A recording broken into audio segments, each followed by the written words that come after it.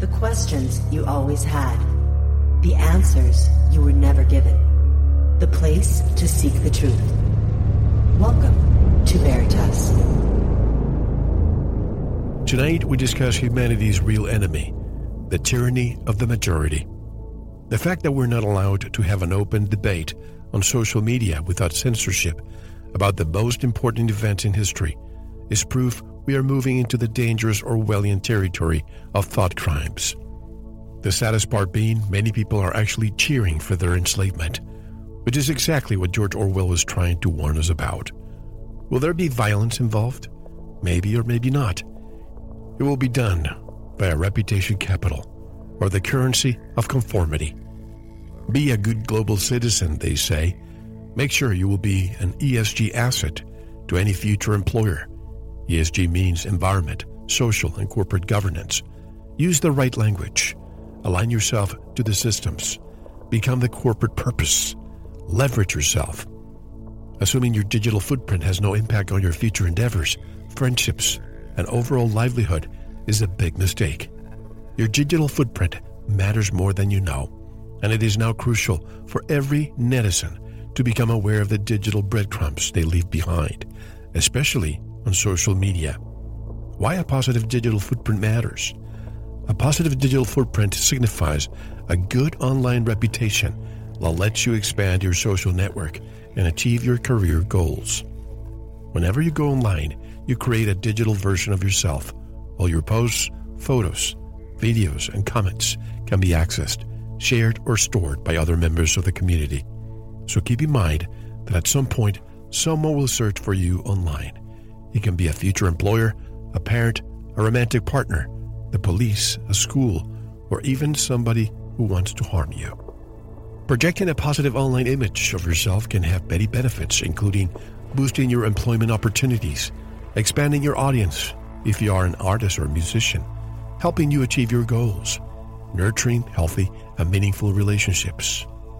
And that is some of the plan they have in store for you as part of the Fourth Industrial Revolution, which is nothing other than the Fourth Reich. If you want to learn more, stay with us. You are listening to Veritas. If this is your first time, welcome home. To listen to tonight's full interview and all of our material, join the Veritas family and click on the subscribe button at veritasradio.com. You can make your purchase with a credit card, PayPal, cash, check, money order, and even cryptocurrency. We are now accepting Bitcoin, Litecoin, Ethereum, and more. Don't forget to visit the Veritas store for focused life force energy, MMS, rebounders, CBD pure hemp oil, pure organic sulfur, flash drives with all our Sanitas and Veritas seasons, and other great products. And if you want to get in touch with Mel, want to be a guest on this radio program, have a guest suggestion, or have feedback, just click on the contact button of our website at veritasradio.com. And now, here's your host, Mel Hostelrick. Dr. Julianne Romanello, Ph.D., earned her doctorate in political philosophy from Baylor University in Waco, Texas, in 2012. While at Baylor, Ms. Romanello earned the Richard D. Huff Distinguished Graduate Student in Political Science Award and passed Ph.D. comprehensive examinations with distinction. She is the author of many publications, a wife, mother of 4 children, educator, and researcher. Her website is heartsoverhexagons.com. Professor Julianne Romanello joins us from Tulsa, Oklahoma. Hello, Julianne, and welcome back to Veritas. How are you? I'm fine. I'm so glad to be here, Mel. Thank you for having me. Oh, thank you. It's always a pleasure to have you on. And every time I have you on, I always say the same thing. In fact, I was interviewed yesterday, and I mentioned you on that radio program. There's people that I know that maybe have, I don't know if I can say the word, woken up in the past couple of years. Mm-hmm. And it's almost as when you talk to them now, it's as if they've accumulated 50 years of information. The acceleration of knowledge that some of these people, including you, it just amazes me when I read your Facebook posts all the time. I'm thinking, she's diving deeper and deeper into the rabbit hole. Where are you now? Well, it seems like it changes from week to week. Something will hit me and I'll think, I need to write about this or that or the other. Recently I've been looking a lot at the influence that Israeli cyber technology companies have over U.S. critical infrastructure. So that's been something that has really taken up, I would say, a lot of my time, just trying to find out who runs, the electrical grid that powers American homes, who keeps, our defenses safe, who prevents hackers from coming in and stealing state secrets, who is responsible for smart city infrastructure. And, because of my particular circumstances in Tulsa, Oklahoma, and I've talked about how I took this deep dive, and it has to do with my university or where I used to teach and a philanthropist who took it over. And so there are some particular circumstances that have pointed me in the direction of these cyber technology companies. And it was troubling to see it happen in Tulsa, to see the presence of smart technology here and to be able to trace it back to, guys like Michael Bloomberg and George Kaiser. He's my billionaire that I'm constantly pestering. But then I found out, well, this is really a nationwide national security issue, I think. So I've been looking at that a lot, and other things like reputation capital. That is a phrase that probably people need to become more familiar with. It's essentially social credit scoring, but it is a sneakier phrase. It's one that the corporate marketers love to use, and it doesn't trigger people the way that the phrase social credit scoring does. So I've been looking at reputation capital and how employees of large corporations are going to have to really watch their reputation capital, not only when they're at the office or on the clock, but also in their personal lives, because that reputation capital score is going to factor into the value of their employer, the corporation. So those are some of the things that I've been looking at. But like I say, it changes from week to week, it seems.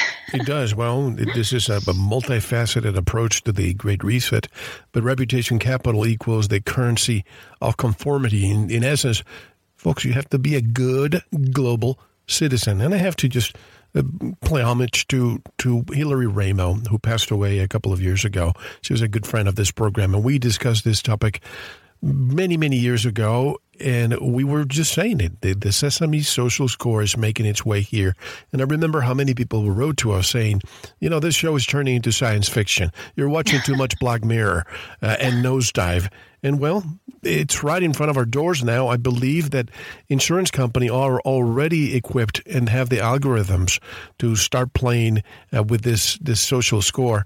COVID, the COVID ID passport, the Great Reset, it's all connected to this reputation capital that you're discussing, right? Yes, and I'm so glad that you mentioned the insurance companies, because essentially the whole economy of the Great Reset is based on a predictive risk modeling ecosystem. That's their term, ecosystem. And it functions like an insurer would. So insurers make their money by, placing bets on the likelihood that something will or will not happen, and they'll have to pay out for it, right? So what we need to think of is that the Great Reset really is like, it is like an insurance company is managing the entire human race and the entire planet. They are gathering tons of data and coming up with these social credit scores or, like health factors for each person or wellness factors or the likelihood that you would engage in speech that might be offensive to someone. I mean, you name it. Any kind of index that there is, the data accumulators, they are going to be grabbing it and using it to basically place big bets on the likelihood that you will engage in some kind of behavior, that you'll exhibit some kind of conduct in your life that either conforms to or is in opposition to the UN Sustainable Development Goals, because those are the goals that are the benchmarks for the Great Reset and stakeholder capitalism and all this. So, if you think about, this is one analogy that I try to use with the normies, and there are fewer and fewer of them lately. I think you're right. People are sort of waking up after 2+ years of this charade, the corona apocalypse. But one analogy that I try to use with them is to say, how many times have you called your family physician and you've discussed some kind of treatment? Maybe it's a medication, maybe it is, physical therapy, or who knows, a procedure that you think you need. And your physician tells you, oh, well, I would love to order that for you, but the insurance companies won't let me, right? Like, people have heard that a lot. That's something that almost everyone is familiar with. That is the way that the Great Reset is going to work. And, you're going to have these large corporations that have decided on these different goals of conduct. Like I said, they're basically linked to the UN Sustainable Development Goals. And these large companies are going to make big bets on whether or not you are going to comply with those goals, whether or not you as an employee are going to increase or decrease your employer's ESG ratings, all of that. And based on all of the data that's harvested through these digital passports, through the Internet of Things, they're going to come up with formulas that are like a formulary, that we know of in like medical insurance. And they're going to say, we're going to allow this for you in your life, or we're going to prohibit you from doing this. And that's what, I think that that's really a terrible future for us, but especially for our children, because their lives are going to be measured and managed, just like patients at a doctor's office. We've heard even with the COVID scare, people have complained about medical malpractice, and they've talked about, I'll sort of be cautious in what I say here, but what I really think of this stuff. Sure. But, there have been many discussions that I've been privy to that have said, there were doctors who maybe would have chosen a different treatment routine for, say, a COVID patient, but they were told by higher ups in their administration, maybe it's their particular group or maybe it's a hospital or whatever, that they have to follow an AI-generated protocol for treatment. And if they divert from that protocol, they can be sanctioned, they can lose their license, and maybe be fined or something like this. So they go along with this AI-generated protocol that ends up harming people. And there's really, their choice as a physician, as a professional, is taken away. And then, God help the poor patient that is being treated in this way. People need to understand that is the model for our lives. Well, It's just terrible. I have seen the protocols that they're using, or were at least using until recently, in hospitals. And I like to watch my words, because I want to put this on YouTube, the first segment. And as you know, their AI looks at every single word. So I'll be careful. But the protocol that I've heard from many people, it's that you go into the hospital with hypoxia. They follow the protocol with remdesivir, or as some call it, run death is near, which rhymes with remdesivir. Then intubation, then sedation, and then death. Yeah. And then it comes all the profits they get for every single aspect of what I just mentioned, not only to death, but the actual report from the pathologist. If the person did not die of it, but the pathologist says, yes, the person died of CV, they also get money. You've heard that too, right? I have. And I mean, I know someone very close to me, and she lost her husband in that exact way. And I am convinced that it was deliberate. So yeah, I mean, what we're living through right now, I think this is probably a time like no other. It's just, when it's hard to even say these things out loud, like, you know, to be talking seriously, to be convinced as you and I are, and I think we wouldn't be convinced if we didn't have very solid evidence of this. But the fact that we're able to have this conversation seriously about the intentional deaths of so many people, it's just, I don't know, it's really overwhelming. It's awful. Well, at least that should make everyone question the motives. When they tell you one thing, look the other way. You know, in the past, let's go back to the social score. In the past, when those in power wanted to change society's behavior, they traditionally used violence or coercion. They don't have to do that anymore. All they need to do is look at your social score, talk about data mining, in order to mold your behavior like Pavlov did.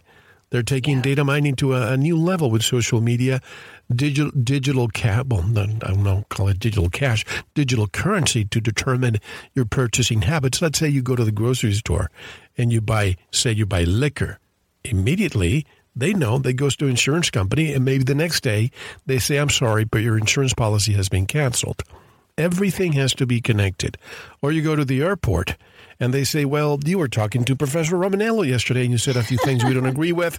You know, there's the train station right there, Amtrak, that's going to take you from here to there in 36 hours as opposed to 2 hours.